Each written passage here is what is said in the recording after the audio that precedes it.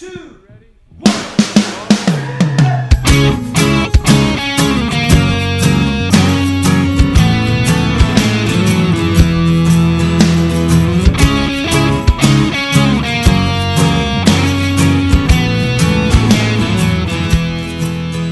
Hello and welcome to Say That, the podcast for your big questions, get real answers. My name is Matt King. I'm your host here in the city of Chicago, and joining me here is Glenn Fitzgerald, the president of Mission USA. Right on. So joining us, Jed Brewer, the director of Mission USA Productions. Greetings. And it's all the way from Oklahoma City, one of the pastors of Christ Community Church, Lee Younger. Yes, sir. Well, we're going to do something a little different on the show today. We have 3 questions. I don't like change. Well, I'm aware. That's how I'm springing this on you at the last second when you can't do anything about it. Yeah. We normally do our three different question formats, and occasionally we'll do a special format. We fear change. Yes, that's a good, solid Wayne's World 2 joke. When it comes to change in the church, I think we pretty much are against it. Glenn, you grew up Presbyterian, and there was an actual people shooting at each other war in the continent of Britain over trying to change the Presbyterian Book of Common Prayer. Well, it's the kind of thing you often feel like punching someone over. And my favorite stories from history is there's some parliamentarian was going to side with the king on that, and he got a note from his mother back in Scotland saying, if this happens and you show your face again, I will shoot you. Well, that's... Which tells you a little bit about my racial background and the way Glenn grew up. Yeah. That's a moral of the story. Presbyterians don't like change. When your mom threatens to shoot you... It's really something to think about. Dial it back. You gotta consider whether that's important to you. Sure. You know?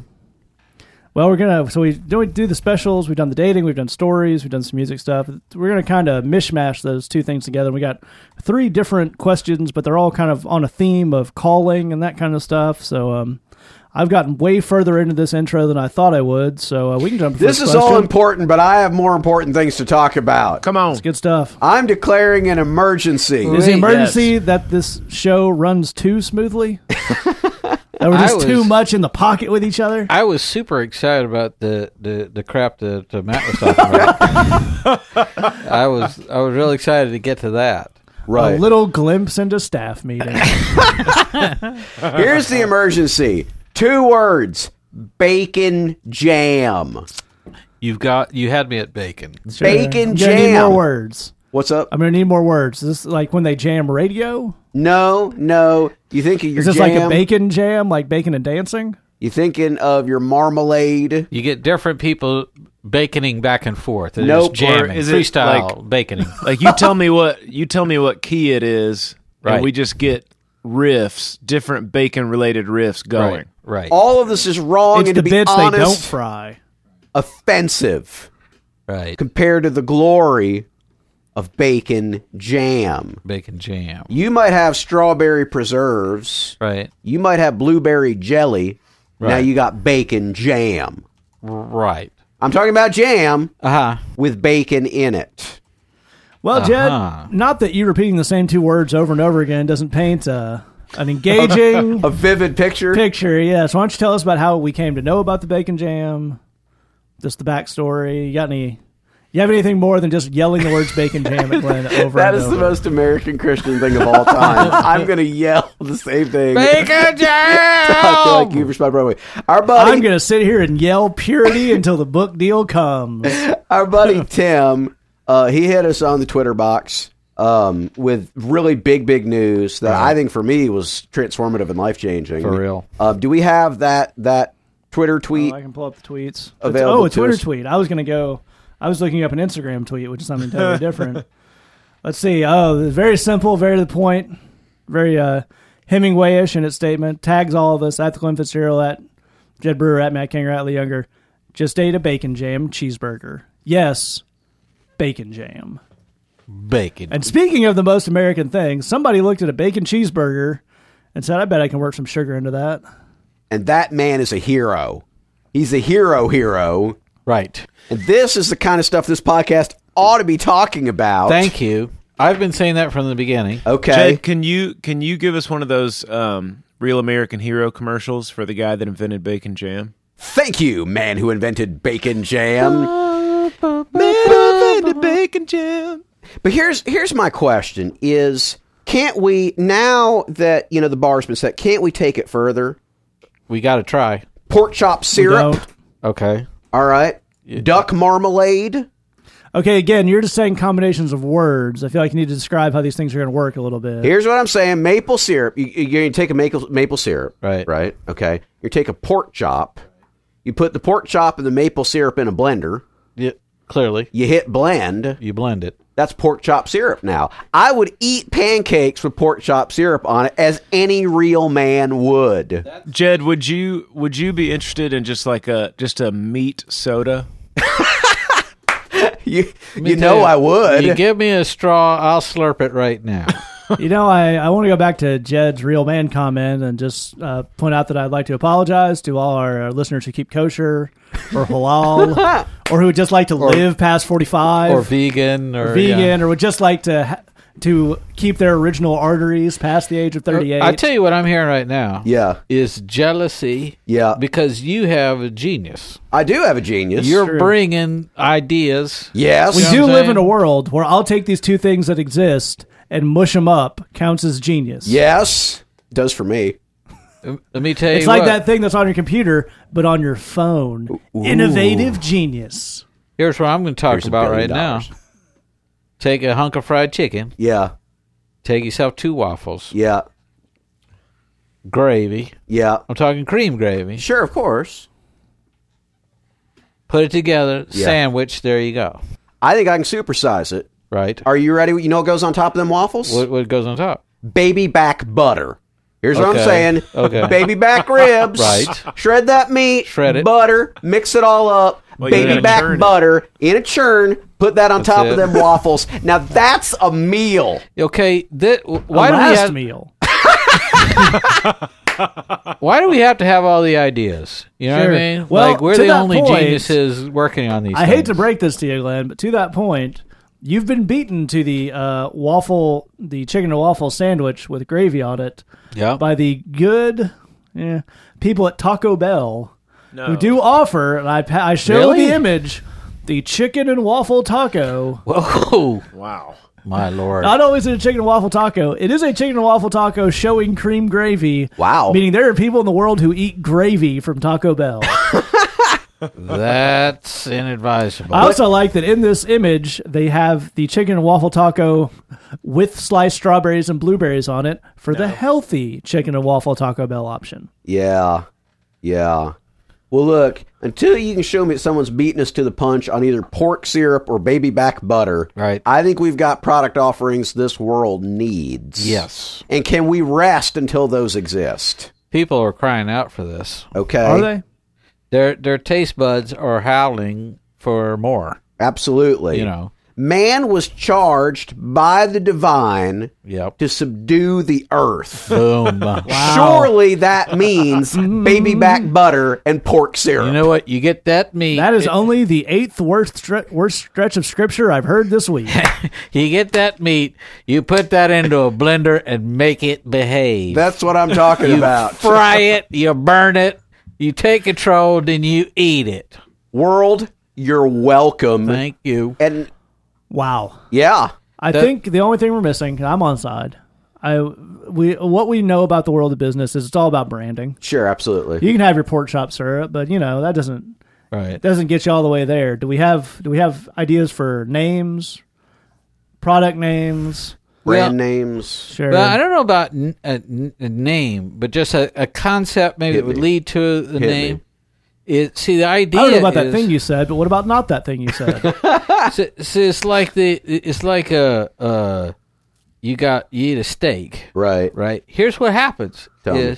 you become strong like the bull. Sure, absolutely. That's why you eat it. Sure, I'm gonna go with that. Yes, that's science. Sure. Yeah.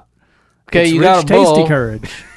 You got a bull. Right. You eat that bull. Right. You strong like that bull. That's not in any way true, but I'm still going with Here's you. the Tell thing, me Jed. more. I think this is in the Texas Constitution, though, so you got to let him go. This is science, okay? I'm not making this stuff up. Yeah. Okay. But that's what That's not what people say when they're making things up. Just put that out there.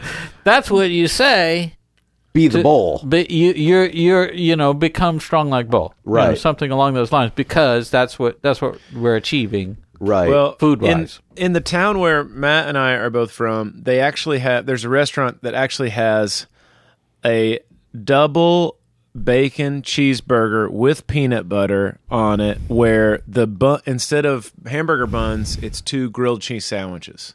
Holy cow. Wow, that's serious. It's called the suicide note. Okay. It's not actually, but it should be. Okay. So I think what Glenn's pitching is, you want us to market this on, hey, do you want to take on the vivacious physical properties of both a pig and Right. a maple tree? right. Yes. Get in it. There you go. Yeah. You could the spirit, the essence of the pig would be inside of you, Absolutely.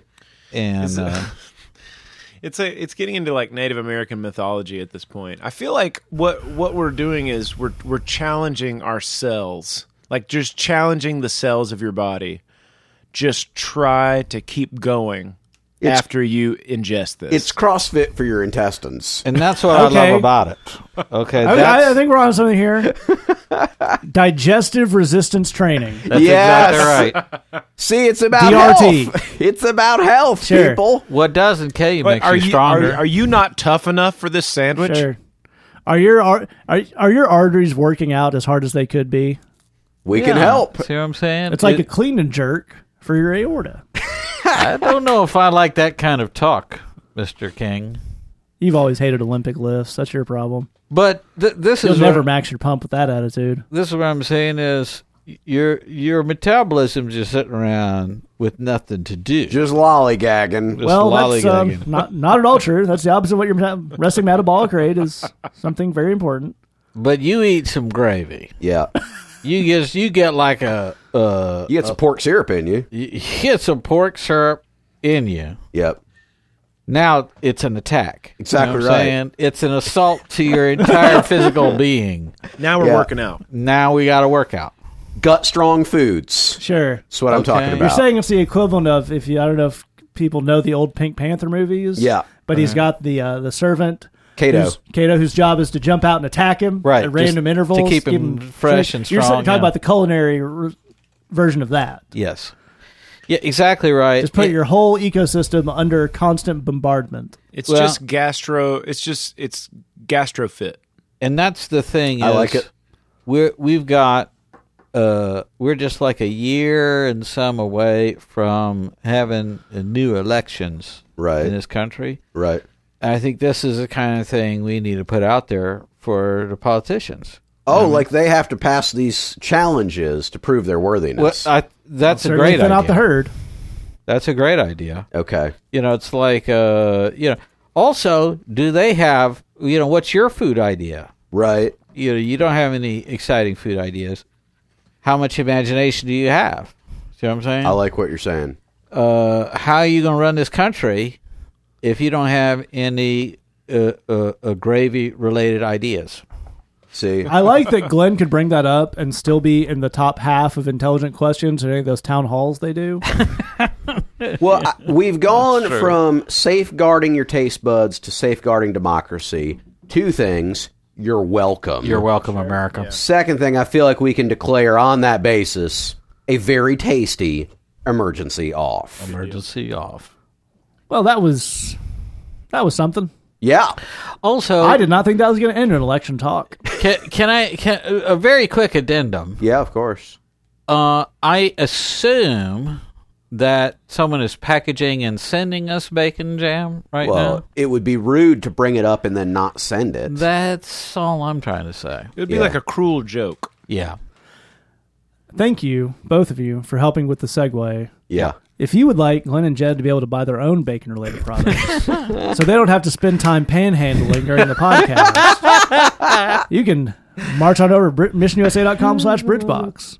For only $8 a month, maybe if we get enough people to sign up, Glenn can buy his own things he wants. It doesn't have to stall us by guilting you, the listening audience. Send me bacon. Dude, just be pre-guilted. Yeah. Just go ahead and say, you can tweet at Glenn and say, I give it to BridgeBox. Buy your own bacon jam. You've earned that right if you're a BridgeBox subscriber. Absolutely. MissionUSA.com/BridgeBox. Actually, go support the work we do here in the inner city. Helps hire part-time people from the neighborhood to do ministry behind bars and on the street. And you get lots of good stuff for yourself as a thank you. You get music, sermons, lots of really good stuff. So MissionUSA.com/BridgeBox. You can also email me, Matt@MissionUSA.com, and get a sample, 48 hours, download everything you want. Take that with you if you want to try it out. All right, we're going to move to our first question here. If you hang out with us all the way to the end, I'll give you some ways to get in touch with this. First question comes in. It says, what exactly is a calling, and how do we determine God's calling for our lives? Glenn, why don't you start us off? Well, I'd be glad to. You determine what your calling is by listening to the Lord. We're going to be talking about that, as Matt said, throughout the podcast here, but if you look at the actual original Greek of that word calling, when the Bible refers to our calling, it means the same thing as calling in English, in the sense of calling out, yelling someone's name, So you might think of it like a coach shouting instructions from the sidelines. He's calling out to the players and telling them what to do or something like that. Your calling involves what God wants you to do today. Yeah. It's pretty much impossible to do what God wants you to do from now on. Yeah. Today, because you can only do what He wants you to do today on this particular day. We want to know, what does God want me to do from now on? That might be fairly complicated and have lots of ins and outs and not what you need to know and wouldn't help you figure out what to do today. But on the other hand, if you do what the Lord is looking for you to do today, it may suggest somewhat of a future direction, and you may be able to determine that little by little as you go. But I think dealing with that calling, understanding what it is that God wants you to do, really starts with, what does He want you to do today? And let me just say one other quick thing, and I'll send it around to these guys. I think there's a certain amount of pressure. This needs to sound like something epic and amazing. Yeah. I don't like that. I really super don't like that. The stuff that we do sounds amazing. And when you look at it, it is super amazing. Yeah.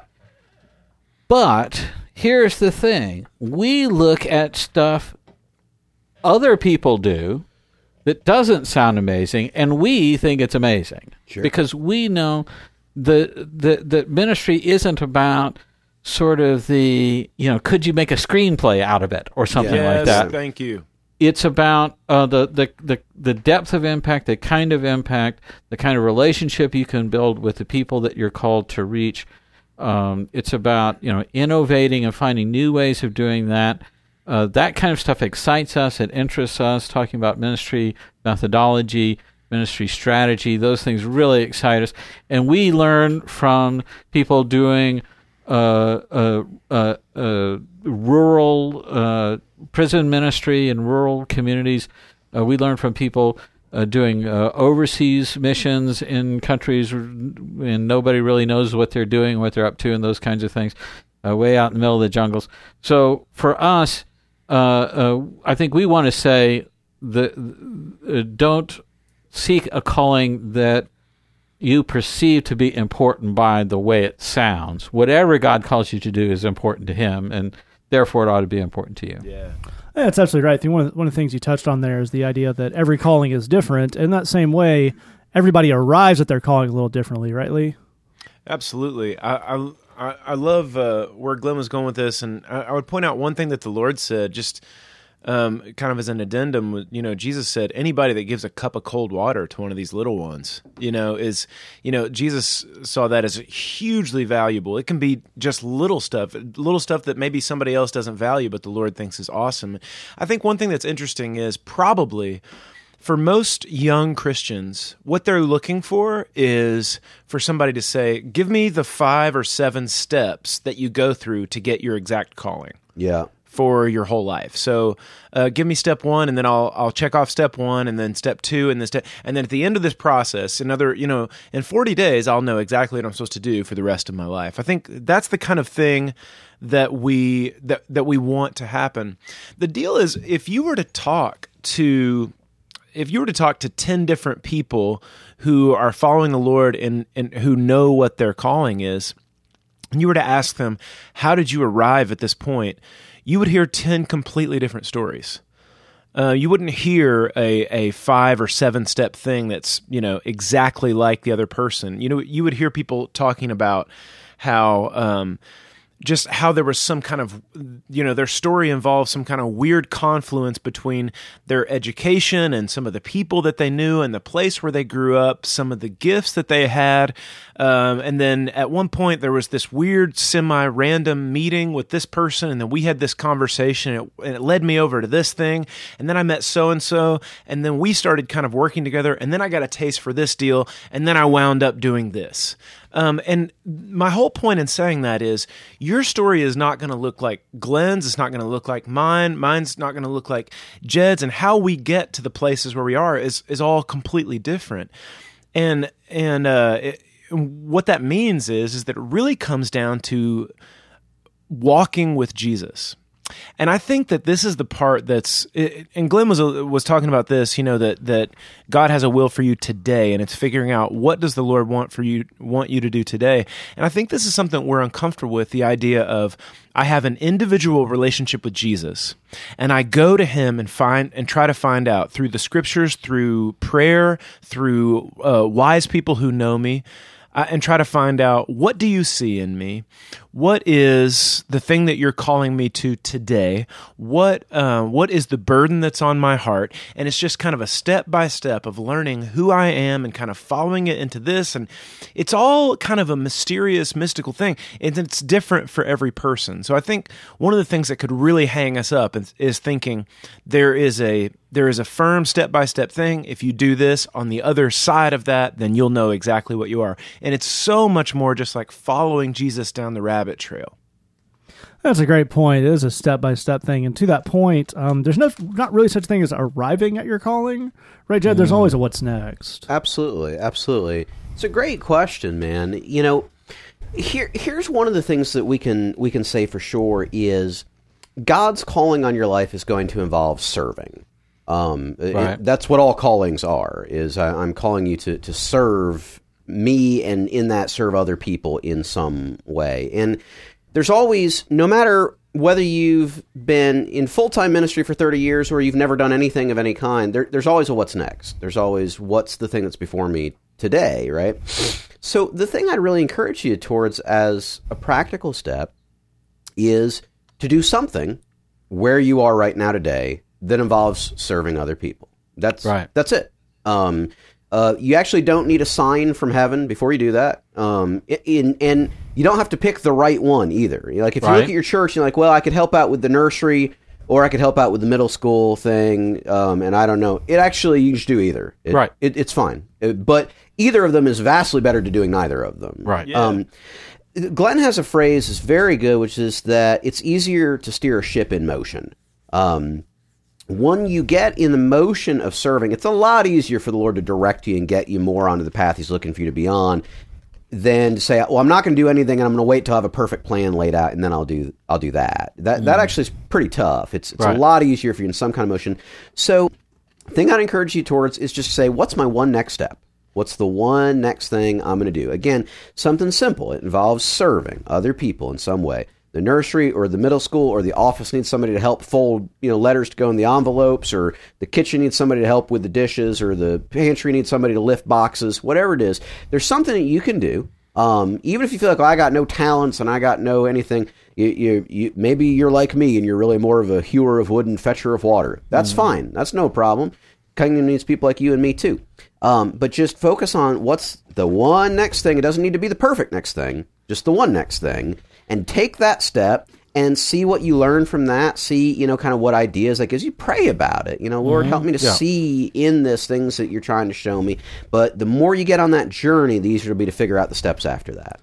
I think that's totally true. One of the things you're seeing coming out in all these guys' answers that I think is worth really pointing out as we move on here is one of the myths of calling and kind of Christian culture is that idea of once you hit it, you set it in neutral. You know, Yeah. I was called to this place, and when I got to whatever country or church or whatever, it was just everything just kind of blossomed. And then I was at home in my calling. And no calling is really permanent. So even that can be a big change. Like, for example, there was a time when Glenn was called to volunteer youth ministry. Right. And he was called to be a prison chaplain in Texas. Right. Then he was called to do gang ministry in Chicago. Then he was called to start his own thing. Those are Right. all callings. They were all that calling at that time. So that the way that kind of plays out, as Jed was mentioning, is you don't have to worry about doing the right thing right now. You don't have to worry about volunteering in the nursery when you're actually called to middle school ministry. Yeah. If you're called to middle school ministry, you'll find your way there. It's Yep. fine. Yes. It's going to work out. You don't have to worry about locking that thing in. It's not. We talk about this a lot on the show, and Christians get a little too wound up about this too. But in the same way that going on a first date with someone does not mean you have to marry them, feeling called to something today does not mean you feel called to do it for the next 50 years of your life. No doubt about it. Yeah, along the lines of what you're saying, God isn't angry that this is taking time to work itself out. Sure, and a lot of times it's not even that your calling changing later on invalidates the previous calling. Well, definitely, because yeah. you do what you do now, it doesn't mean that you weren't called to be a juvie chaplain. in Exactly Houston. right. Yeah, each builds on the next. And to that point, let's say you are called specifically to the middle school stuff, but you do the nursery stuff instead for a while. Here's what'll happen. They'll do the nursery stuff for a while, and then it'll occur to you know what, I know they need an extra set of hands with medical stuff. I'll go help her there. But then you're going to see all kinds of things you learned from being in the nursery Right. that give you insights on how to do the middle school stuff, so none of it's wasted. Right. That's right. That's Well, right. and the other thing about that is calling does not mean you are perfectly suited in Yeah. personality and skill Yeah. to a thing. Yeah. We live in a world where Christians really like the Myers-Briggs thing, Yeah. which is all fine and good, except for the fact that actual psychology has moved past it a couple of decades ago. But it's all fine and good. There's this idea of, I'm an LMNOP, so I do things this way, which means I have to do this. No, that's not what that means. Right. It's not how that works. You're calling to something means, as we put it out at the beginning, God wants you to do that. Right. And then skills and personality and the way you do it that's all something you find later on that actually doesn't have anything to do with. I can speak. I think this is true for all four on the table. There are jobs in the world and in the world of ministry that I'd probably be a lot better suited for than the one I have. Sure. Right. Like when I started, but God didn't want me in those ones, so that's not where I'm called.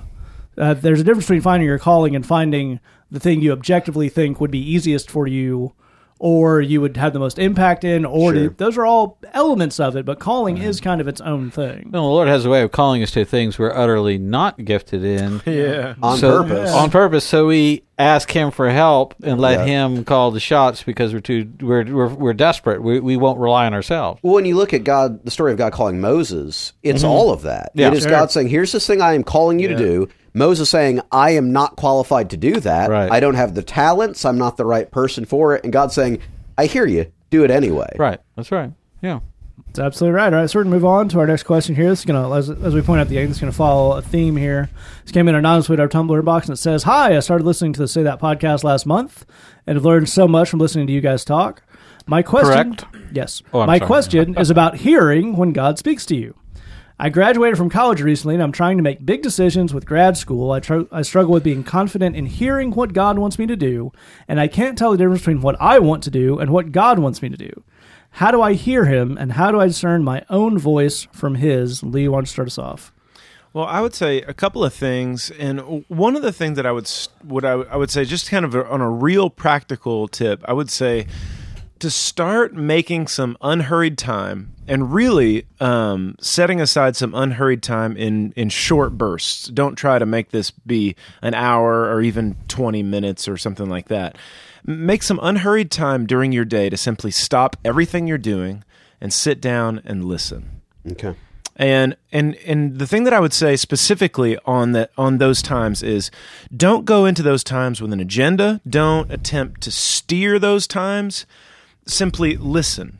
And And you might, somebody might call that just like hanging out with Jesus. You hear people talk like that, and maybe that's a helpful way to think about it. But you're just stopping. You're not, and I wouldn't even, maybe you go into that with a question, maybe you don't, but just say, I'm available. I'm here. And maybe you could even, maybe you fall asleep during that time. Fine, whatever. And it's one of those things where I think that for a lot of us, we feel like, well, I don't know how to get kind of a direction from the Lord. And I think for most of us and most people that I've talked to, they really don't have any space like this in their day. To the point where when I've done, in working with young folks, when we've done things at camps or at retreats or something like that, where we take some time and on purpose sit quietly without doing anything, it winds up being a really, really impactful time for people. Maybe they hear from the Lord, maybe they don't. But and I'm talking like little short bursts. Maybe you sit down for 6 minutes, with no agenda, and just listen. And maybe you get nothing out of that, but maybe you do that every day for a week and a half. And after a week and a half, you start to feel like, okay, my mind is quietening down faster. I feel like I can get unhurried and I can listen to the Lord. I would start there. The second thing that I would do is, whatever your specific question is, take your specific question and put that question into 3 places. And probably these other brothers are going to break this down a little bit more. But I would so if you have a specific question about grad school or work or whatever, pour that question into 3 places. 1 is the scriptures that you're reading at the time. 2, the time that you spend in prayer. And 3, a wise believer who you trust, who has a sweet walk with the Lord, who actually knows you well. Who knows what you're like, who knows your story, who knows what your personality is, who has maybe some opinions about your life and has a point and has the right to, that you've given the right. And I would take your question and pour it into those 3 places, the scriptures, prayer, and a wise believer who actually knows you. But those are the places that I would start, just to kind of get the ball rolling on this. That's a great point. One of the things we look at when we're looking to hear from the Lord is basically how to drown out everything that's not that voice, right, Jed? Absolutely. And we should say this is a great question, but it's also, and we're praying for you as you're trying to sort out all this with grad school, but it's something where just, this is hard stuff. When you've got something that's this big and this important and it's going to have this much of an impact in your life, it's actually really hard to listen to the Lord effectively on it. Right. Because it just feels like, man, what if I get this wrong? I mean, just, and I imagine that's part of what you're feeling, and we're with you. We get that, and it's tough. So the thing I want to encourage you to do is, as Matt's saying, is that a lot of listening is about getting rid of all of the competing voices, right? We were just in jail earlier today, and I got a guy who's trying to tell me something, and I've got a room full of guys being super, super loud all around us, and to the point this dude's literally just shouting in my ear so I can hear him. Well, we have 2 options. One is he could shout louder, or 2, we could get everybody else to be quiet. Right. Well, it turns out actually getting everybody else to be quiet's the way better option. That's going to work a lot better. The Bible talks about God speaking in a still, small voice. And here's why that's important is God doesn't shout very often. Right. That's actually pretty rare. There's a lot of reasons for it, but that means that turning down the volume on everything else really becomes necessary, particularly when we're looking at big stuff like this. So how do we do that? Well, the good news is it's actually really easy. It's really straightforward, and you can do it. It's just it's sometimes not obvious. So here's how it works. Take everything you've got in your head and your heart, all your feelings, all the feels, every feel you can think of. Tell God all of them, every single one of them. The fears, the doubts, the hopes, the dreams, every feel you've got, pour it all out to the Lord, all of it, and challenge yourself to be way more brave in sharing that stuff than you think you can be or should be. Because there's always that stuff is like, but I'm wrong to feel that way, so we'll just skip that. No, tell him anyway. If you feel like you need to preface, hey God, I know I'm wrong, but I just need to say it. I need to tell you. Even on the stuff that you know is a flat out sin. Absolutely. No problem at all. No problem at all. God, vent it. Vent it. Say it. Communicate it. God, it's already in your heart, so God already knows it. Exactly. But the thing is, you saying it, you telling God it, has a process of getting it out of your brain so you can set it aside for a few minutes, and then that listening, that unhurried space with the Lord, even if it's only for a few minutes that Lee was talking about, becomes 10 times more effective. Yeah. All of a sudden, it's far easier to tune in to that still small voice of the Holy Spirit inside of you that is speaking and does have wisdom and direction to give you. But it's going to be a lot more effective if you first vent and speak and express all of those feelings, all those, the good, the bad, the ones that sound holy, the ones that sound super sinful. It's at least saying the ones that you know are sinful. They are definitely super wrong, communicating them anyway. You're brave enough to do that. If you're brave enough to ask us this question, you're brave enough to go to the Lord and tell him those things. And I think it's going to make it a lot easier for you to be able to hear what he's got for you. Well, Glenn, the person who wrote this question in used a very important word when we talk about a lot here in Chicago, and we mentioned on the podcast, probably not as much as we talk about in real life, to be honest, and that word is discernment. You want to walk us through discernment? Yes, and discernment is that thing we keep trying to get people interested in, and we can't seem to sell them on it. No sale. And when it comes to listening to the Lord and discernment, I had a question that came in to my blog. It's I can't read the word in the script here. Is that extremely? My blog is extremely popular. Okay, it's extremely popular. It's quite popular. I know that because that's printed on the back of all my paychecks. Glenn's blog is extremely popular. It's super popular, but that's not the important part. What's the important part, Glenn? Well, it's also important. Okay. Sure, it's certainly not unimportant. But the important part is that the question came in, and this young gal was saying, I hear this voice in my head that I think might be the Lord that is telling me to, to forgive and to love and to consider things of higher meaning and deeper importance, and not to. But I don't know if that's me or Jesus. And I was kind of trying to reflect back to her, sweetie. It's not what the voice in my head sounds like. I know that's Jesus.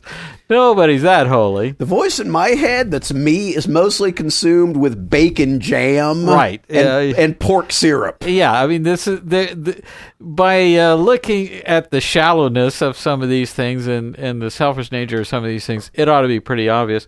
I think some of us have a fairly high opinion of our own whatever, so maybe that's confusing.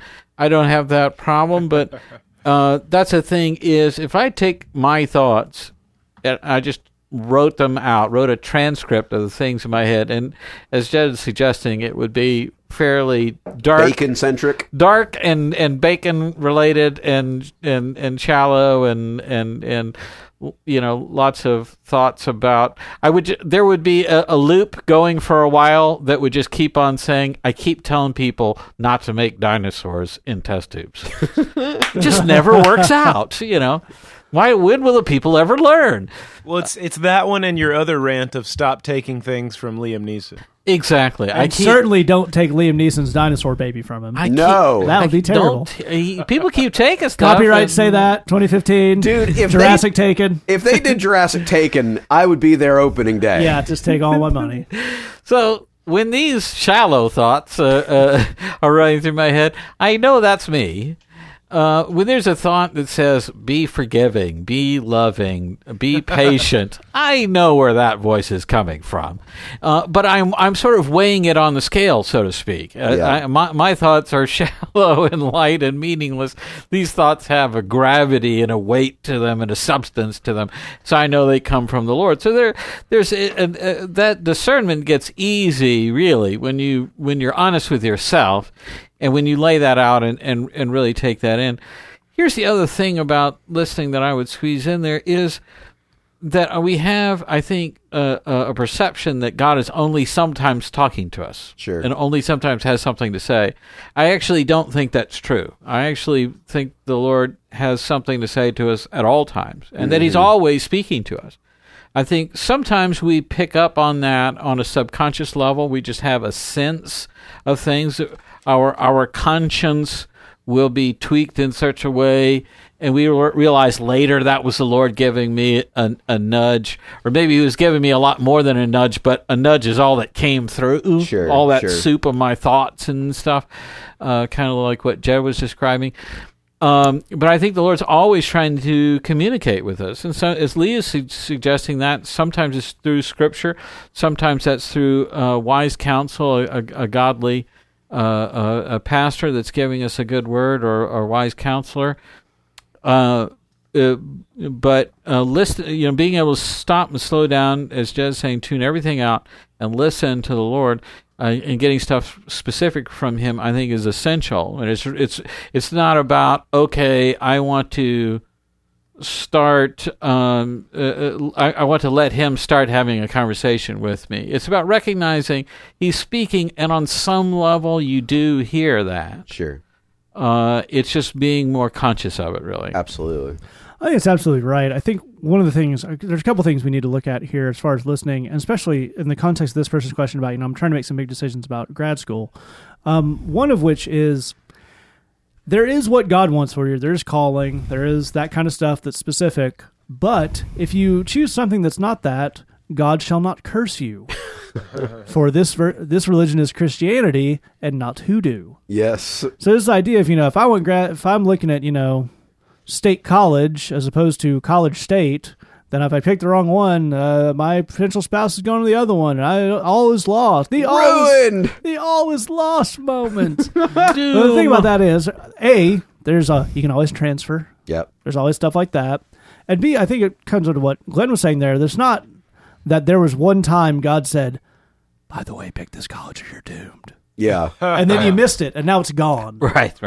You're in a constant conversation. And one of the things we're looking for is, this may not be the best way to put it, but it's the best way to think of it. That's funny, Matt, because, and not sorry to cut you off, but I think we naturally have such a petty view of God. Yeah, we do. Yeah. Absolutely. But I think what we're looking for, it kind of combines what Glenn and Jed were talking about, what Lee's talking about with this. Take it to the Scripture, take it to your prayer life, and take it to people around you. Hopefully, what you're looking for that is some kind of resonance. Yeah. Not everybody's saying the same thing, but you say, well, your mentor says, well, it seems to me that you kind of do better in a smaller environment with this, that, and the other. And you pray through it. Yeah, and you're looking at some scripture about Jesus and 12 guys. You say, okay, well, maybe I'll choose a smaller thing. It's not going to come like a lightning bolt very often, like we're saying, but there is always input coming in, and we're getting better at sussing that out. And one of the things about listening is you get better at it the more you do it. Yep. Right. Which that's right. sounds terrifying if maybe which grad school is the first time you've really thought about trying to listen to the Lord. Mm-hmm. But that's okay, because there's no such thing as the irreparable Absolutely. bad decision, especially if we're in a thing of like choosing between grad schools. There's probably not one of those routes that lead, oh no, I chose Dartmouth, I now live in the sewer. Yeah. Right. Probably not. Yeah. So you got to take a little bit of pressure off yourself. And as things get back to Lee was saying just a second ago about our vision of God, of there's constant information coming in, and if you get it wrong, the point is to course correct from where we are today and not try to go all the way back to the thing. Well, and just as a closing point, I don't care what you say, them dinosaurs is getting out. Yes. Sure. You know what I mean? Yeah. You think, well, we've made them, we put them in a thing, it's going to be fine. Yeah, it's not. Super not. They're going to get out. Absolutely. That's what I keep telling people. Someone's going to take them. No one's listening to me, You know what they should have done? They should have gotten that Groot. You got the wrong dude. Yeah. Yeah. You got the that's a wrong good guy point. from that other movie. Yeah, exactly right. Everything needs more Groot. That's what I say. All right, moving on to our final question here, coming anonymous with our comment box, and it kind of sums up a little bit what we're talking about here. It says, how do we know whether or not a decision is God's leading or if it is just what we want? This goes a little bit of what Glenn was saying in the previous question. For example, decisions to leave one job for another. Well, maybe that's a better location or higher pay or career advancement. What you buy. I want a big house for me. And maybe also so I can use it to serve people, maybe at some point down the line. Or a decision to move. Is God calling me elsewhere, or do I just hate this stupid town? It's the title of a pretty good folk rock album. Maybe Absolutely. think about it. All right, and that's the question. So, Jed, why don't you start us off? It's an awesome question, man. I'm really glad that you asked. I think there are two words that we want to be clear on because they mean different things. They're related. So there's direction and there's wisdom, and those actually aren't the same thing. Let me break down what I mean. direction is, what specifically should I do? What specific action should I take? What specific direction should I go? And we do want to ask God for direction, and he wants to give us direction. But there's also wisdom, which is, why should I do that? Why should I go that direction? Why should I take that job? Why should I move to that town? What am I supposed to do when I get there? What's the bigger picture? What's the context? And we actually need way more wisdom than we think. Yes. I think for a lot of... You aren't getting it done till you get the why part. No doubt about it. Most Christians ask God for direction and very rarely for wisdom. Yeah. The funny thing about it, now to be clear, you should ask God for both. Yeah. You need both, you want both. If you only asked God for wisdom, I think you'd wind up guessing what the direction was off of it. But if you only ask God for direction, which again is what most Christians are doing, it's so hard to have any peace about it if you don't have a sense of why. And the reason for that is God, at least in my experience, is very regularly going to ask you to do things that without wisdom make no sense at all.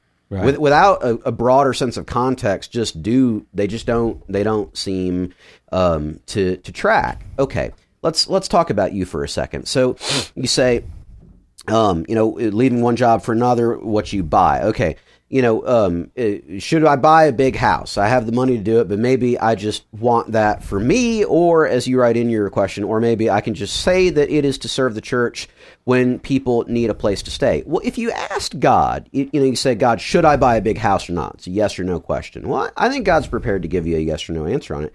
But the thing is, it's going to be so hard to know, to have peace about it. And is that really what God's saying, or is that just me? But if you get wisdom, what the Lord might say to you is, yes, buy a big house, but it needs to be able to serve the following half dozen purposes. It needs to be able to host Bible studies and youth group events. It needs to be accessible for wheelchairs and handy-capable stuff.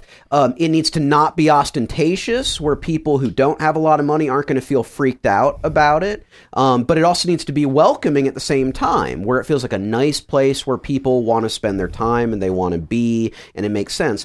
Well, all of a sudden, it's a lot easier to be confident that, God's asking me to buy a big house because I have a sense of what those purposes would be.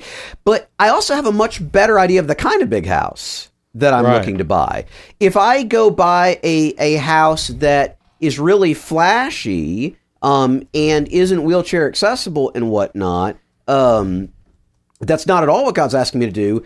I might wind up actually buying a house that's physically bigger than that one, but it's far more welcoming and it's far more easy to hang out with. It would be precisely what God is looking for me to do. But without that wisdom piece, man, it would be so hard to figure that out. It would be so hard to do that. The good news is, this listening stuff, the wisdom is actually pretty easy to get. That's the easier part to listen for. It's just that nobody does that. When you go to the Lord and you say, Lord, give me a sense of the why. That's the thing I'm really seeking you on, is the why. You can repeat that process 100 times and always get more detail and more depth, more insight on that. And that's where that peace is going to come from, and that's where it's going to be a lot easier to hear that direction as well. That's absolutely right. What do you got for us on this, Lee? Well, along the same lines, I think one of the things that holds us back from, on a question like this, and it's a good question. I'm thankful that you wrote it in. One of the things that holds us back on this question is that we have a sense that anything that we want is automatically the thing that God doesn't want us to have. Because I think that our natural stance, and this is true, I think, for new believers and for folks who have grown up in the church. Our natural kind of stance is to assume that we're in trouble. Yep. And so if I want something, then it's probably bad. And if I want something, then probably the godly thing would be to go after the opposite thing. And but the question is, why can't it be both? Like Jed's saying, if you want a big house, what if that desire was put there in your heart by the Lord because he has a specific plan of a way that he wants to use that house, exactly like Jed's laying out. In the book of Acts, it actually says that the place where the disciples started meeting after Jesus was resurrected from the dead, the first group of Christians, they met in a house that had a great room in it. in the city of Jerusalem that could hold 120 people. That's a big old house, That's man. a big house, man. I don't remember the last time I was in a house where the great room could just physically hold 120 people, easily.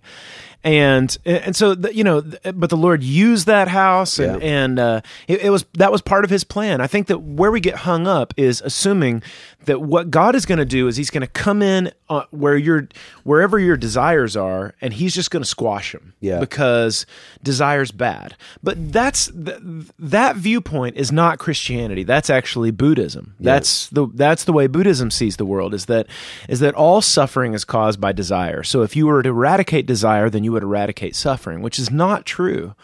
Actually, desire is a very good thing. And the Lord has put certain desires in your heart for a reason. What if there's nothing wrong with you wanting a big SUV, especially because the Lord wants you to pick up certain people on your way to church who don't have a ride? Yep.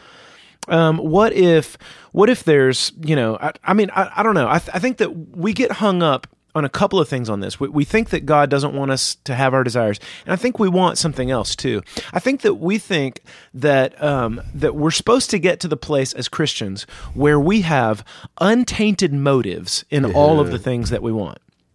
What I would ask you to do is to go ahead and give yourself permission to admit that the ship has sailed on pure motives. Yeah, right. Nobody has perfectly pure motives. Thank you. in any of these things. Right. But the Lord is working with that. Yeah. Right. Okay, so the Lord is working with a bunch of junky people who have tainted motives, and just to go ahead and go to the Lord and say, "Look, I'm going to be perfectly honest with you, Lord. I want this super expensive thing. And I want it for a couple reasons. One, I think it is awesome. Two, I think that I could actually do some stuff with it in this one ministry that I'm already a part of, that it could actually kind of streamline a couple of the things I'm doing in this ministry. So, what do you think about that?" And the Lord might say, "You know what? I totally agree with that. I think it will streamline some stuff, and I think it's cool that you think it's awesome. So let's go for it." I mean, this is the kind of thing, what if even, and it's like, yeah, I might have some funky motives in the middle of that thing, but what if the Lord is totally cool with that? I think that that's a weird thing that we don't really allow ourselves to get our minds around the idea that God actually wants you to have desires. He wants you to have fun. He wants you to have some stuff just for you. And he's totally willing to use you even if you have some funky motives. No doubt, dude. Absolutely. And Glenn, to close out on this, I'd like to get you to focus specifically on a little bit of exactly what this looks like. I know it's a difficult thing to explain, but we've heard both Jed and Lee talk about that idea of, you ask the Lord for wisdom, and you might get this, and you might get that with the motives, but I'm trying to break this down to its constituent parts for someone who maybe has never done this before. What does it look like for you when you say, "Lord, I got this idea or this problem or whatever, what do you want me to do?" And then you have ideas, because to be clear, we're not actually talking about Charlton Heston or whoever's Morgan Freeman's voice saying a bigger house with wheelchair access. Yeah. But, you have an idea, you bounce it off the Lord. What does that bouncing off process look like for you? Well, I think for me, part of it is a sense of, Joe was talking about getting the wisdom part of that, the idea of what I'm supposed to be doing with this idea. Once I start hearing anything on that, the specifics start to, as Joe was kind of sort of suggesting, start to be suggested by that. So, for example, let's say I go to the Lord and I say, I think having a big fancy, like we were just talking about, big fancy SUV, pick up a lot of people for church. How about that? Be pretty amazing. Pretty amazing. Heated seats in that wintertime. That church would like that, right? Yeah.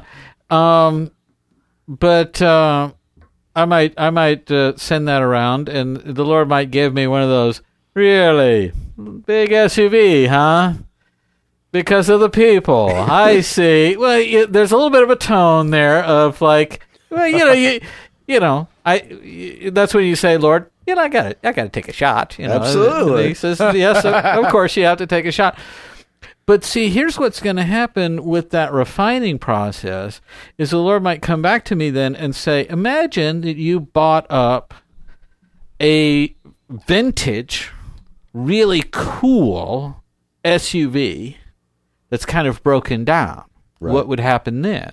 Well, then in your mind, you start doing the math. You say, well, that would be fixing it up, which might be working with some of the younger guys in the church who like fixing up cars and sitting around and some fellowship time, and and we all fixed it up.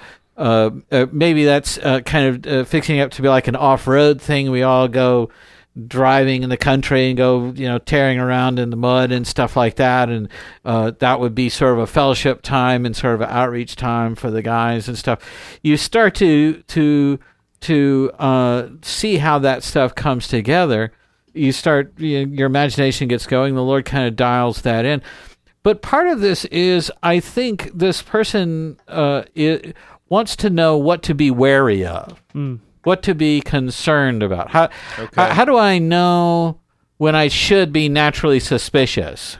And as Lee is pointing out here, you're suspicious that your motives might be selfish. And that's the wrong suspicion to have, because everybody's a little selfish in almost every little thing. I don't think it's right to judge yourself in that. You just assume you're going to have a selfish motive. And as Lee is also suggesting, sometimes your selfish motive happens to actually lead you in the right direction, sort of accidentally. So that, it doesn't matter on that. I want us to be, if we need something to be suspicious of, I think the no sacrifice option is a little suspicious. I'm not going to give up anything that I really want to do here. I'm going to do everything that everyone expects that I should have to do without any sort of thing. That's where things get. That's where I would put my concern. Is I'm going to expect that there would be a little bit of a challenge. Not that, as Lee is suggesting, not that it would be you don't get to have this thing you like, because liking it is bad. But this idea that there would be no testing, stretching, facing a challenge element in that. Usually there's a bit of something like that in just about anything the Lord's calling us to. If it didn't involve any of that, I might be suspicious. Doesn't mean that would be wrong, but if you want something to be suspicious about, it would be that. Final quick point is this. Think of it like this. When the thing about having a quote-unquote selfish motive on this is that the thing you would do to satisfy yourself doesn't matter, because the things God is calling you to satisfy more than what you would try to do to satisfy yourself. Absolutely. See what I'm saying? Yeah, absolutely. So, for example, I'll use Jed as an example because he's near and he can't stop me. But there was a time in life. Take that. Yeah, I definitely. It's probably the right call. There was a time in Jed's life where he wanted to be a rock musician. Absolutely. And that was his personal selfish ambition. He didn't want to be a musician to rock the world and give them purpose and have deeper thoughts. Nope. I won't force Jed to admit it, but it might be because of chicks. I wasn't disinterested. The babes element of this thing, it could be a tool for social networking, Glenn.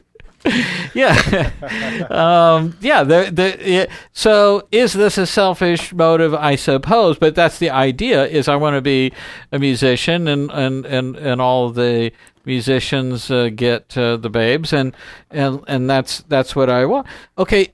If Jed had pursued that, here's what Jed would have found is a super shallow and meaningless life. Yep. If he'd gotten what he asked for. Now, here's what the Lord said. The Lord said, give up all of that and play for a room full of inmates and ex-cons and addicts. And Jed said, well, there's no babes, so that's no good. This is 0% of what I want. Makes no sense. It involves sacrifice. Jed sets out to do that, and here's the thing: a babe actually appeared. Yes, one materialized from the ether. And Jed married her, and has been fully satisfied with his love life in a way no rock star ever has dreamt of. That's definitely true. fast forward that to today, and just tell a story from today. Jed and myself and brother Woody, our legal intern Woody, we're at Cook County Jail, Division 1. We do a service, and Jed leads them in the singing time there. Jed does some preaching. I do a little preaching. And we're wrapping up. We're getting them out the door, back to the deck, and the administration notifies us that they can't move them just yet. They have other things going on, and it's kind of dangerous, so they wanted them to stay put for a few minutes.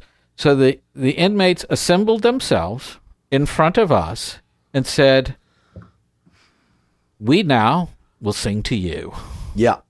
You've sung for us, now we sing for you." Yeah. And they just sang to me and Jed and Yeah. Woody. Now, our life is pretty dang awesome. It's true.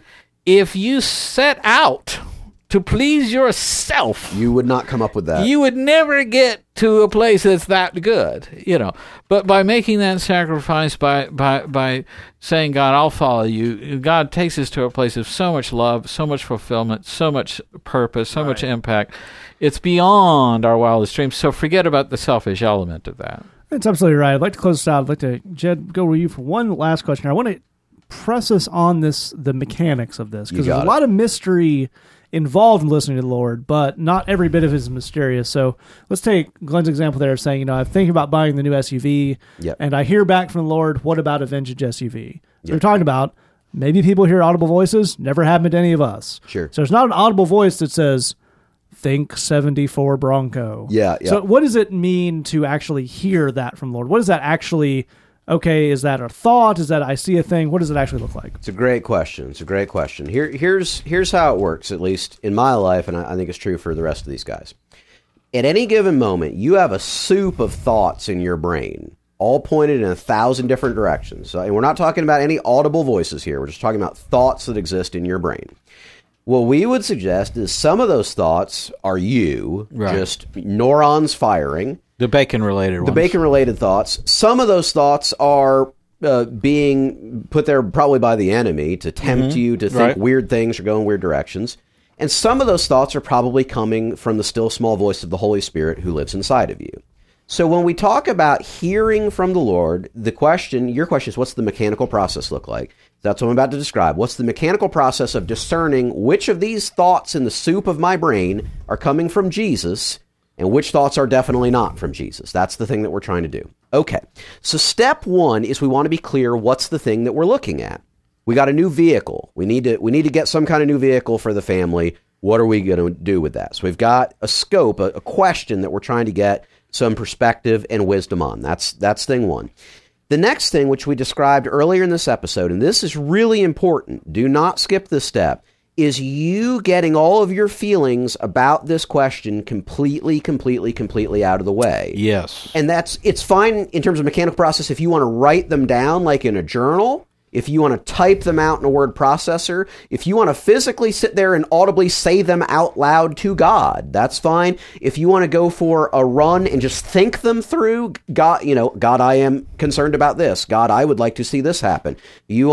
However, as long as they have been expressed in some way, what I'm afraid of, what I'm hopeful about, what I'm optimistic about, what I'm pessimistic about, this is everything I think and feel about this question. We want to get all of that out of the way.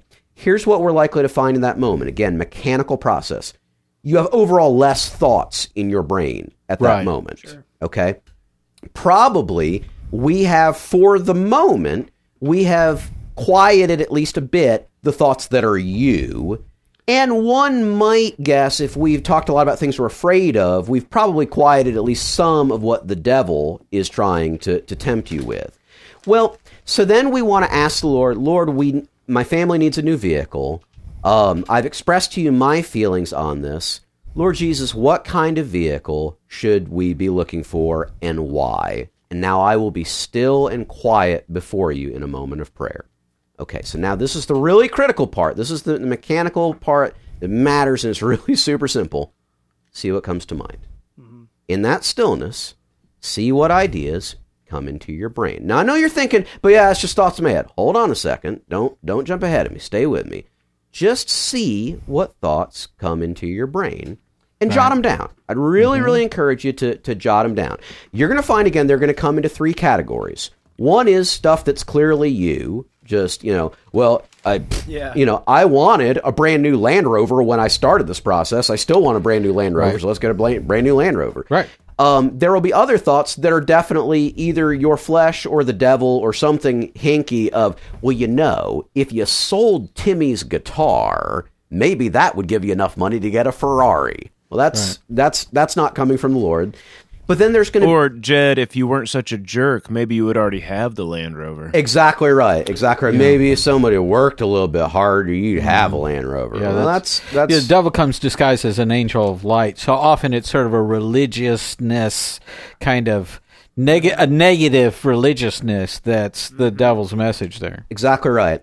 The thing that we're looking for in that moment is a thought that isn't you, and a thought that has behind it a sense of unfolding explanation.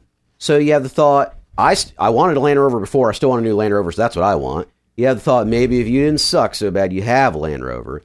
But there may be, you ask the Lord, and again, we're just talking about an idea that comes into your brain in this moment of stillness before the Lord. An idea is, I do like fixing up cars. I do kind of need hobby. I've been actually working too much, if anything, and I need something to kind of kick back and let off steam. I wonder if we got like a vintage car, that'd be good, and I could fix it up, and it would do a lot of what we need, and I'd have fun. But there's other guys from church, they need something to do too, and I could show them how to fix up the car, and that would be good. Well, that's something to really pay attention to. So here's what we're going to do. We're going to write that down, and we're going to say, okay, and we're going to walk away from this prayer time. We haven't decided anything yet. All right. Take a deep breath. Don't give up on me. There's one more step. It's really critically important, particularly if you're new to listening to the Lord. Okay, here's what we're going to do. Do the whole process again. Right. Do the whole shebang again. Tell God everything. Here's everything I'm concerned about, everything I'm hopeful about. Here's I want a brand new Land Rover, and I should have one, and besides, and so forth. Get it all out on the table. Okay, now, Lord, family needs a new car. And be still and quiet before you. What do you want us to do, and why? And because you're saying, I want to know what you want. Here's what I want. I'm setting that aside. I want to know what you want. Exactly right. I'm setting all that aside. So we need a new car. What's it going to be? Here's what I guess you're going to find on round 2 is one of the ideas from round 1 is going to come back into your head with more detail behind. More things are going to occur to you in that moment. Again, it's just thoughts in your brain. We're not talking about, you hear, behold, and the 74 Bronco shall ascend. That's not what we're talking about. It's just thoughts in your brain. But there's going to be more detail behind it. There's going to be more perspective behind it. You say, Johnson, I know that dude. He doesn't ever want to come to church because he hates it. But you know what? I know he likes working on cars, and I bet he'd love to come over. And he's the kind of guy, if we worked on it, I bet I could do something to encourage him. I bet I could give him some good wisdom. We'll write that down. Well, now, then you go into your, you go and talk with, that counselor that you trust and say, here's what I'm thinking. What do you think about that? What I think you'll find is that so that's an amazing idea, but have you thought about these other 3 components of that? Because then the youth group, they could come over. We got these troubled kids, and they don't have a dad, and they don't have anybody to show them how to work on a car, and I could bring them over, and you could show them how to work on a car and be amazing, and it would help me out and be job fantastic. Skills, they could get a job at the garage changing oil. And exactly right. You solved a ton of problems. Well, at this point, by now, it feels like, we'd be foolish not to buy an old SUV and hook it up. That makes perfect sense. But again, and Matt, you tell me if I'm covering enough of that mechanical process for you. It's about being still before the Lord once we get ourselves out of the way. And we do that by expressing it, by communicating all of it to the Lord, and then seeing what comes to mind and holding those things up against what's clearly me, what's definitely the enemy, and then what has an unfolding sense of wisdom behind it. The more that you do this, the more you'll be able to quickly pick out that thought and chase it down.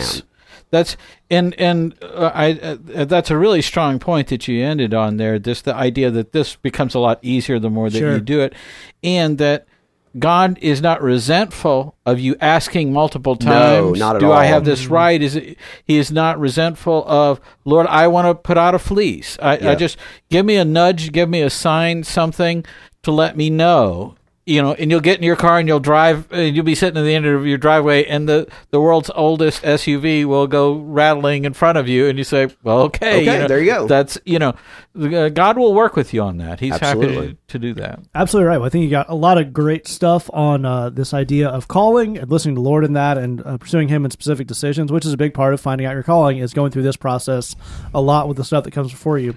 So if you have a question for us, say that podcast at gmail.com, thebridgechicago.tumblr.com. Remember, missionusa.com/bridgewatch. We're going to take you out with Lee's song Start Somewhere, about kind of getting started on stuff, which, again, a very important thing as we start down this idea of listening to the Lord and finding out calling, all that stuff. You're going to get better at it as you go. You can't be afraid to get started. So take out with that. Thanks for listening. Just remember, we love you. God loves you.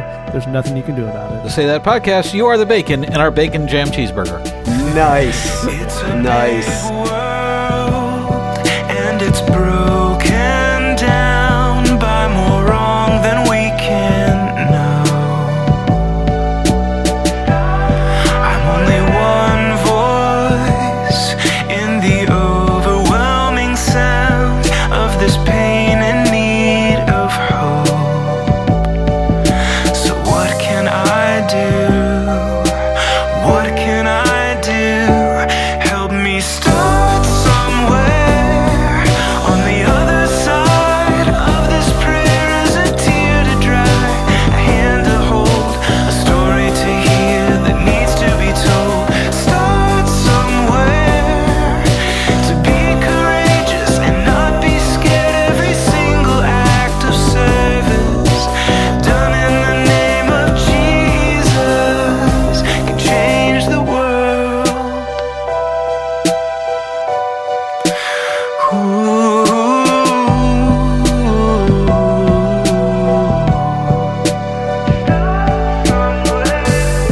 Well, I can't feed every single hungry mouth, but I can share a meal with you. And I can't meet every need that comes around, but there's something I can do.